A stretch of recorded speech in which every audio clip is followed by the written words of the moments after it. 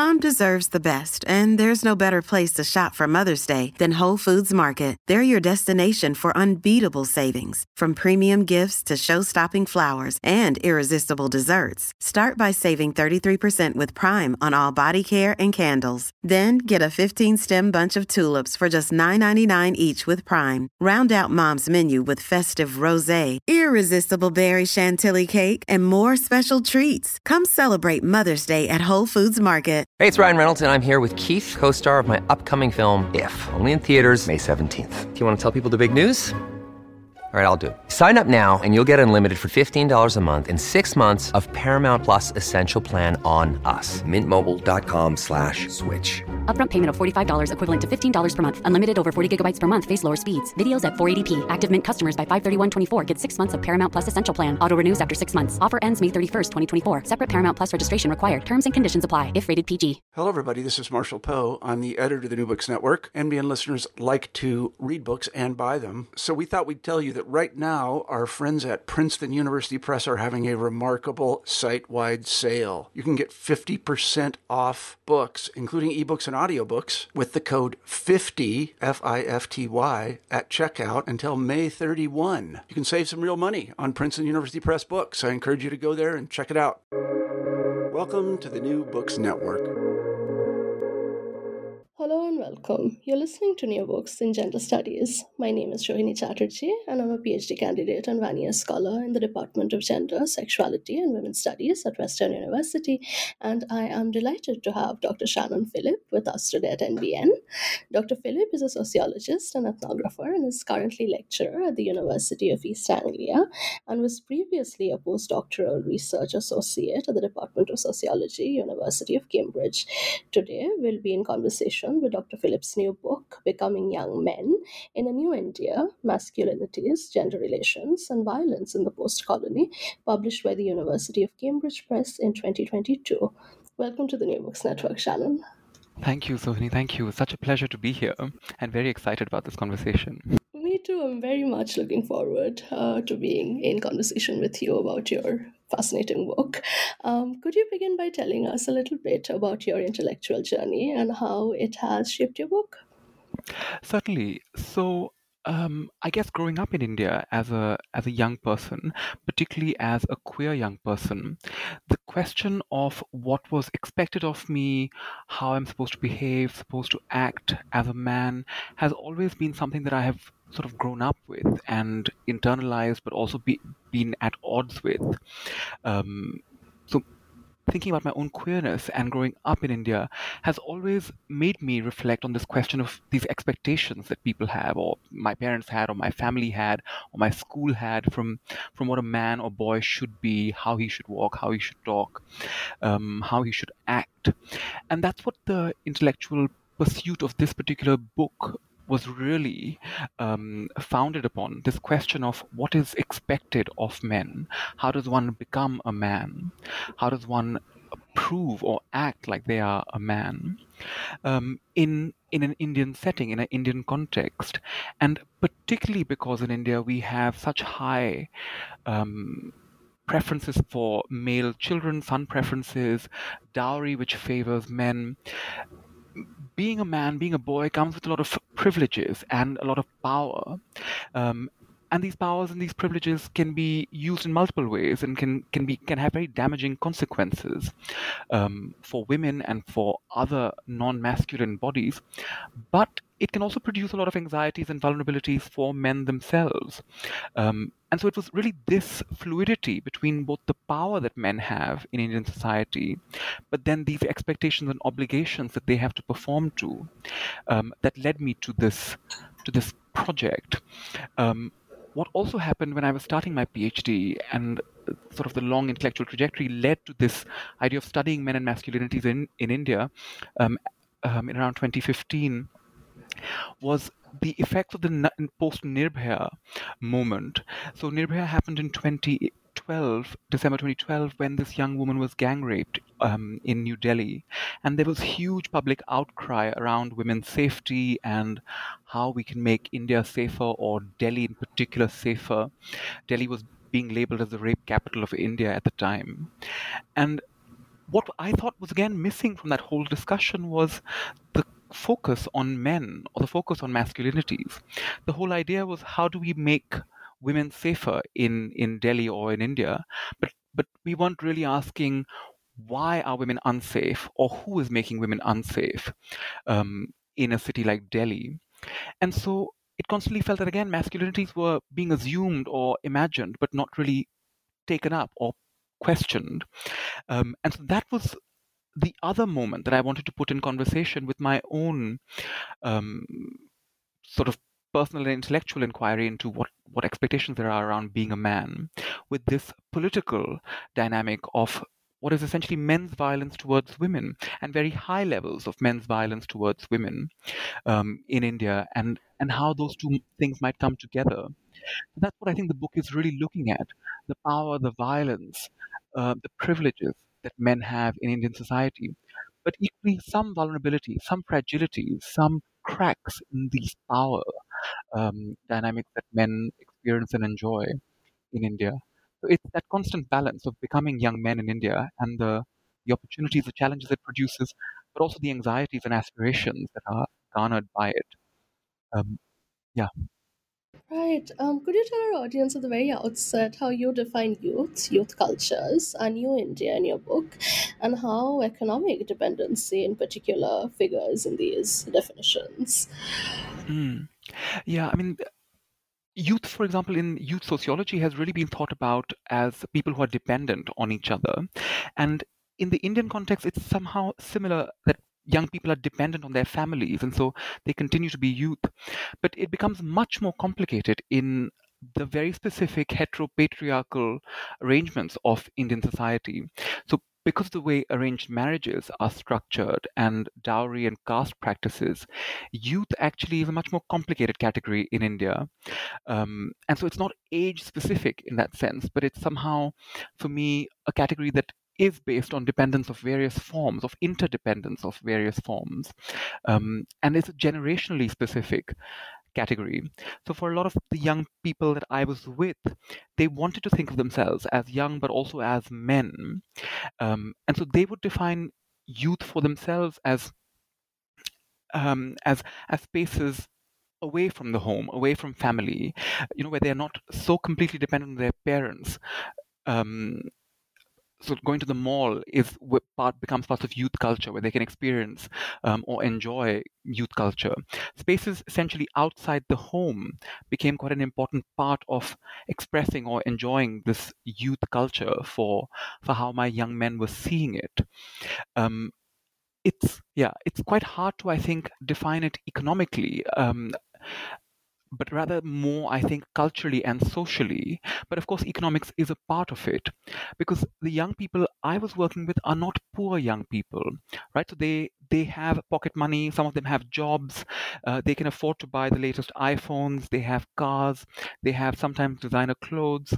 So they're not poor in that sense, economically poor, but they are nonetheless economically dependent, or rather than economic dependence, they're more class dependent on their parents, right? So this consumption and the money is helpful for them in terms of class, in terms of performing middle classness. So they want to look and appear like middle class young people, and so that's why they need these fancy gadgets, and they need these various commodities in their lives. And for some of those things, they do have to depend on their parents. They are controlled by their parents to a great extent, and up until they're married, they are largely under their parents' watch. Their parents are trying to control their sexualities and make sure that these boys don't interact with too many girls. So trying to sort of police their behavior, and likewise, women's sexualities are also being policed by their parents.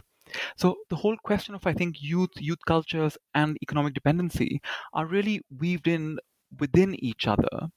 And the question of class becomes quite central. Class and generation become quite central. And this idea of marriage is also quite central, I think, in how we would define youth cultures and its relationship to economic dependency. Yeah, absolutely. The question of dependency really fascinates me because I think capitalism produces and reviles dependency.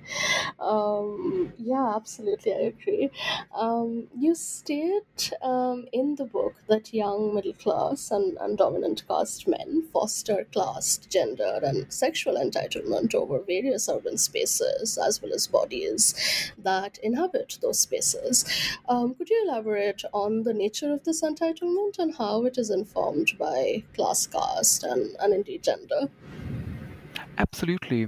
So, I mean, what is well known again in the Indian gender scholarship is the privileges that are attributed to boys right from birth. So, son preference is such an important practice that we have in India, and that privileging of men continues all the way into dowry and then beyond, right? So, men already are extremely privileged beings in many ways in the particular heteropatriarchal context that we have in India, but it's actually within that patriarchal privilege that class privilege and caste privilege get amplified or compound this masculine privilege, I would argue. So with my young men, for example, they come from, I mean, they are privileged already because they are men. So their families have always taken care of them. The families want to invest in their education and things. But because they are middle class young men, um, they themselves also get a lot of privileges of being middle class, right? Because the way in which economic inequality in India is structured, the poor are very often, particularly as you were saying in capitalist India, the poor are framed as a big burden on India, right? I mean, Modi himself talks about lifting away the burden of the poor that's placed on the middle classes. Why should the middle class pay for the poor? The poor should pay for themselves. So the poor in India today have really been framed as a burden, as a problem. Um, and the whole question of capitalism has been removed from it. The poor are poor because they're not working hard. They're not efficient workers. They are lazy. Is the narrative that we have. But of course, we know, or if we are critical scholars, we would know that capitalism is one of the major parts of the reasons for why poverty is produced and reproduced in India. So all of that gets completely obscured in these middle class narratives, where the middle classes think that they are actually the victims and they represent New India, and the poor are the burden. So when those two things come together, where middle class privilege meets masculine privilege, which is the case with these young men, there's a compounding effect that these privileges have. And both privileges are working through each other to strengthen each other. So middle class men really feel like they are the sons of India. They are the people who need to carry India forward. They need to show the good side of India to outsiders, to the world that is watching, right? And they need to also then be these men who maintain Indian culture, quote unquote, Indian values, quote unquote, who respect, Indian traditions. And so they are often reproducing heteropatriarchal ideas about themselves, about women, about families in languages of capital and in new ways. So what is quite important, I think, in your question is that what what is happening in India today is that the development and capitalist growth, rather than reducing patriarchal inequalities, I would argue are changing the nature of patriarchal inequalities and how they manifest in India today. There is a combined classed and that's also casted privilege. I mean, working with the gendered privilege that's being reproduced in new and more insidious ways. Because these young men think of themselves as good men, as the new sons of India. They are educated, they are liberal in their opinions, they want to consume, they know how to go to the shopping malls and sit and eat and go for dates and things with women. So they think of themselves as modern men. But when it comes to women, they are still extremely patriarchal in their views. But they don't think of themselves as patriarchal. They think of themselves as knowing how to talk to women, how to treat women, that women like assertive men. And they think of poor men as problems, as the ones who are violent towards women, who are really the burden of India, and who need to be sorted out or gotten rid of somehow. So in that sense, there's a bolstering of both. And the caste question is more complicated because caste for these young men gets invisible. We are modern men. We believe in gender equality. We don't believe in caste-based discrimination. We don't believe in looking down on lower caste people.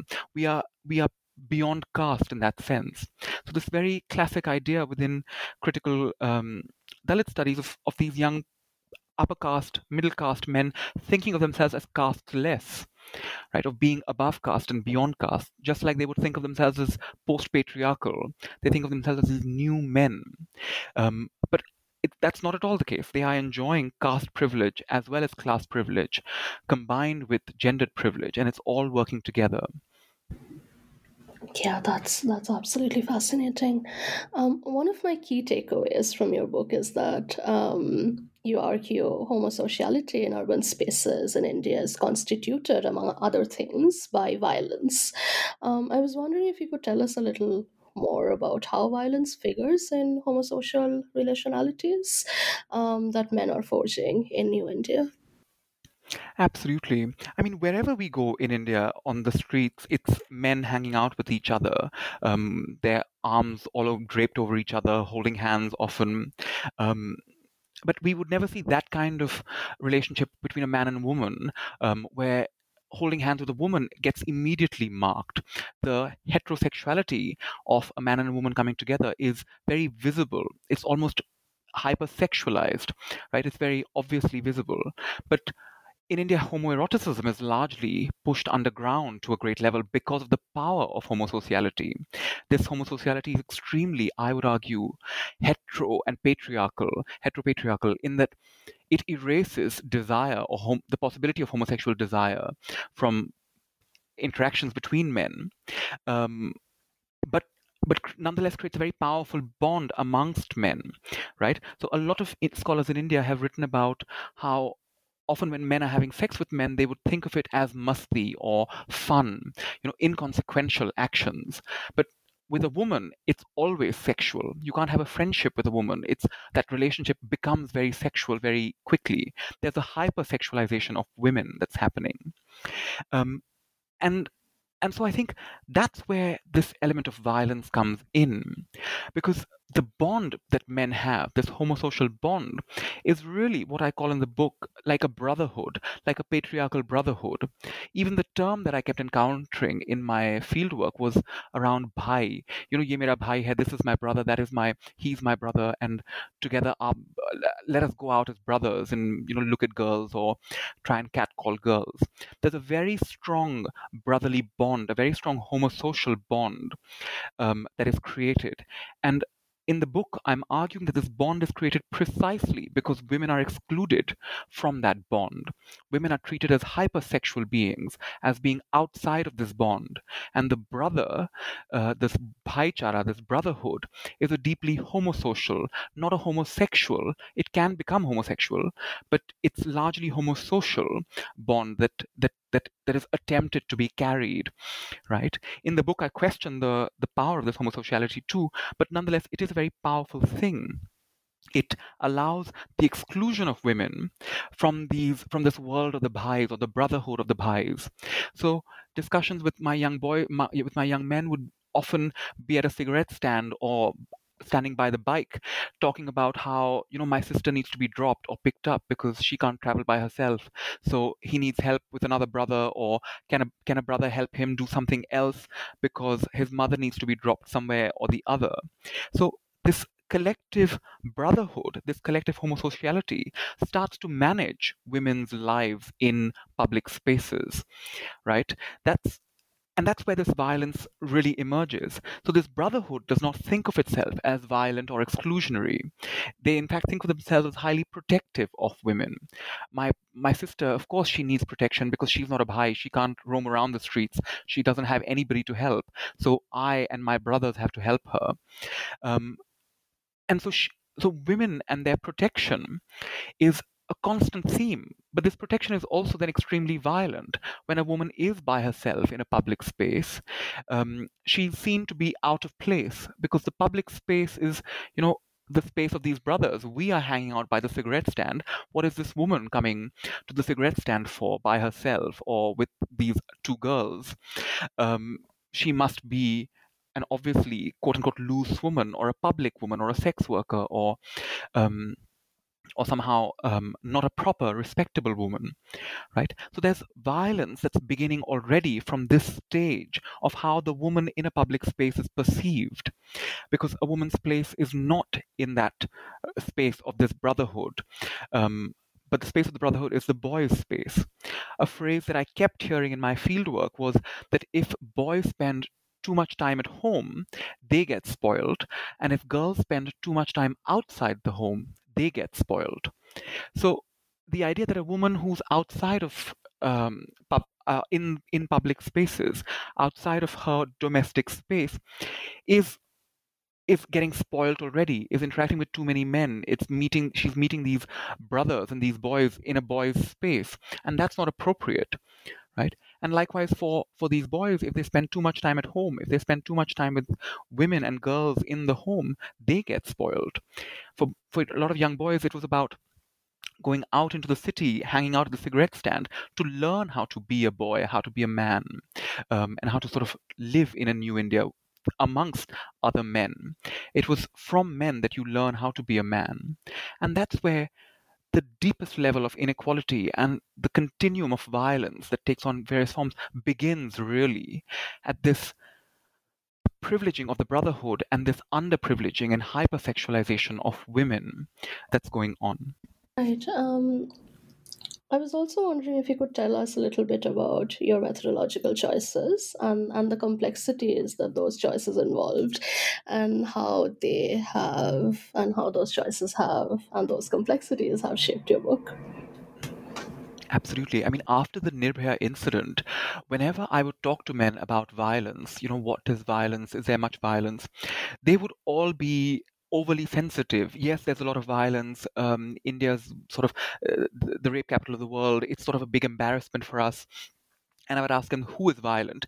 They would always talk about how women are being violated by poor men or uneducated men. I'm a good man. Middle class men would constantly talk about how I'm a good man, but these poor men are violent. The men are coming from outside and violating women. They come from rural areas and violate women. It's these migrant men who are violating women. So for me, when I started talking to men and interviewing them to begin with, it was very difficult to get any sense of men's own violence, because they had such a strong and clear narrative about externalizing violence. So interviewing as a methodology really was not yielding much, because whenever I talked to middle class men, they had all the right language, all the right words of what a man should say. Do you believe in women's rights? Yes, I absolutely believe in women's rights, and women should be respected. Violence towards women is wrong. It's really unfair. It's unjust. That's the kind of narrative that I kept getting in interviews.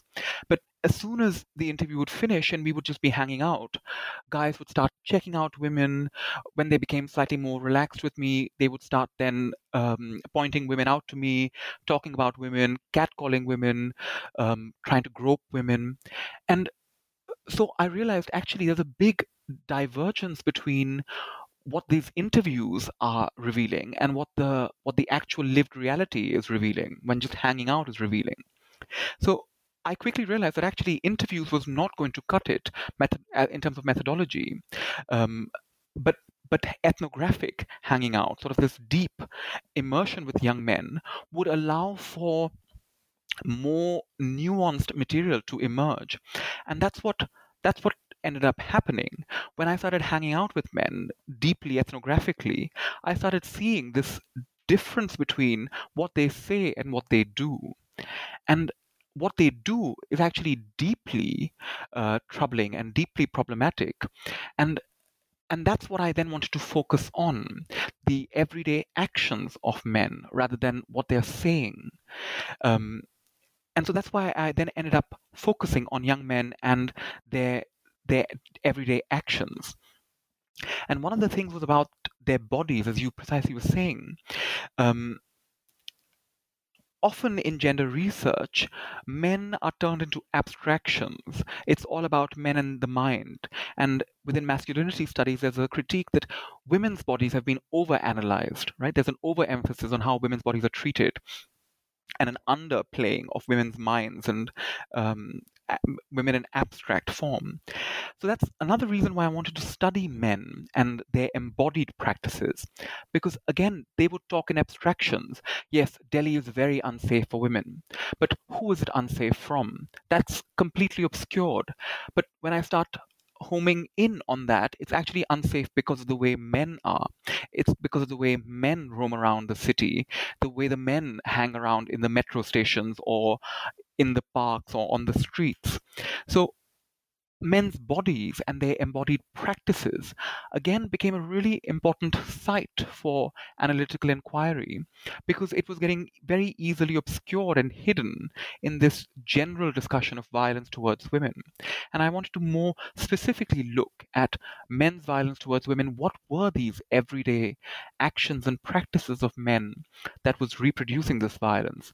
And that's why both ethnography, but also this deep immersion and the focus on the body became quite an important methodological approach to studying this phenomenon that I was interested in. Right. Building off of that, your emphasis on the body, the second chapter of your book, you write about the production of commodified and commodifiable bodies of young men, which you argue is representative of a new globalizing India that is significantly shaping urban relationalities. Would you like to talk a little bit about the signifying body as a form of capital and its place in young men's becoming, as well as the violence and intimacies that are engendered through it? Absolutely. I mean, so women's bodies have been long studied, and there's a very important literature, very important feminist queer literature on women's bodies in India. What has relatively been less studied is bodies of men and how they're changing, because they are very dramatically changing. So various beauty products, consumer products, gyms, music videos, they all feature men's bodies in very specific and important ways in contemporary India. In fact, if I'm correct, men's beauty products are the largest growing market of cosmetics and grooming products in the world right now. So there is a new focus through capitalist expansion on men's bodies and commodifying men's bodies. So a lot of men are very concerned about how their bodies look, what their bodies are like, what parts of their bodies are big and small, and how they need to look like the kinds of representations of masculinities that are in the films, in the ads. So embodying middle-classness through the body has become quite an important practice for young men, and so they keep emphasizing working on the body as hard work. I'm going to the gym because I want to clear my head and I want to build a strong body so that people respect me, people can see me as a modern man who takes care of himself and is well put together. So in that sense, the body is a very important catalyst of demonstrating class, but also gender, because the way you use your body, the way you move your body is a very important way of demonstrating gender. If a man is too effeminate, then that body is not performing masculinity appropriately. So the body has to be then de-effeminized and turned into a slightly more macho performing body. So constantly during my research in Delhi, young men would tell me that I should walk with my legs more apart, I should stop smiling as much, I should start wearing t-shirts rather than kurtas, because they all represented the appropriate type of masculine performance, masculine embodiment. That represented control, modernity, class, gender. And so the body is a very important aspect of masculine becoming and masculine performance in India. And as I was saying, I think the focus on the body really helps us focus on violence in a very interesting way. What are men's bodies doing in urban spaces? How are men's bodies positioned in relationship to women's bodies?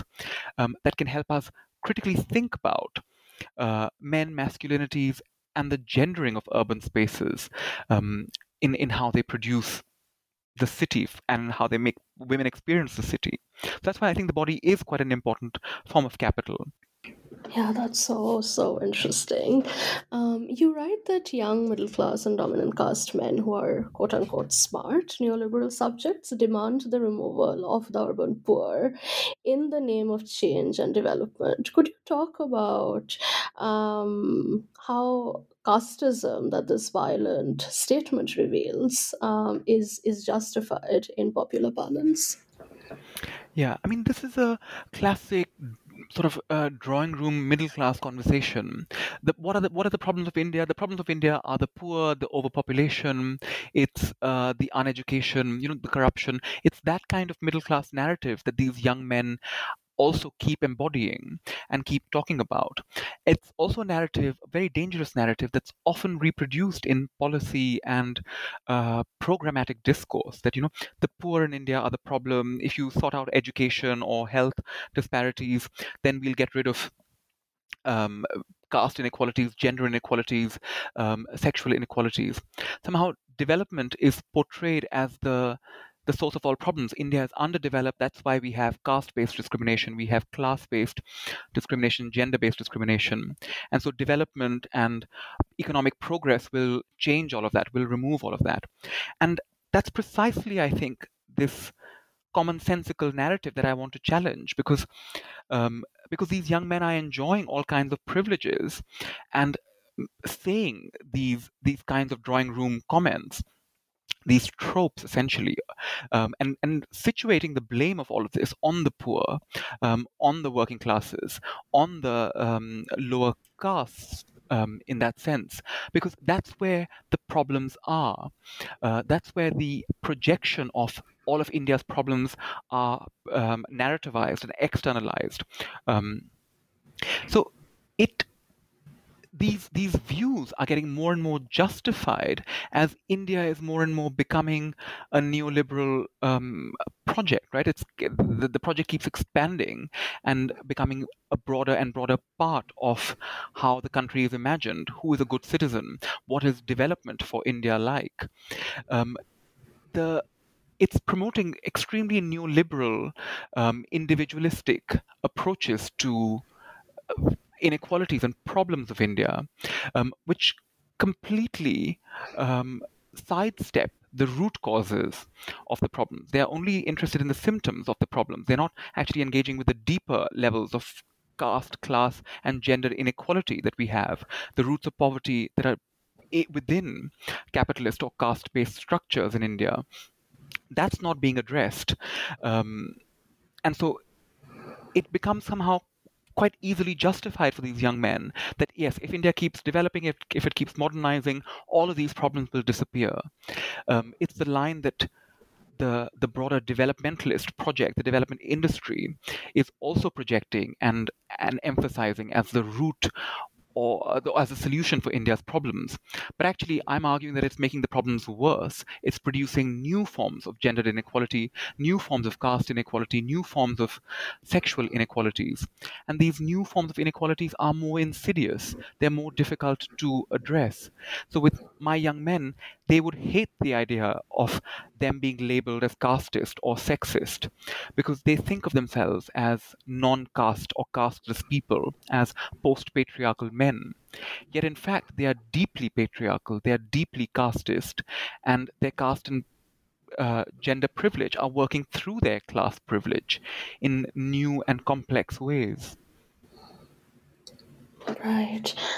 This was a very nuanced and interesting conversation, Shannon. I'm so glad we could do this. I realize we're at the end of this interview, but before we let you go, would you like to tell us what you're currently working on? Absolutely. So, one of the things that I didn't get a chance to explore in this book is the role of technology and dating apps.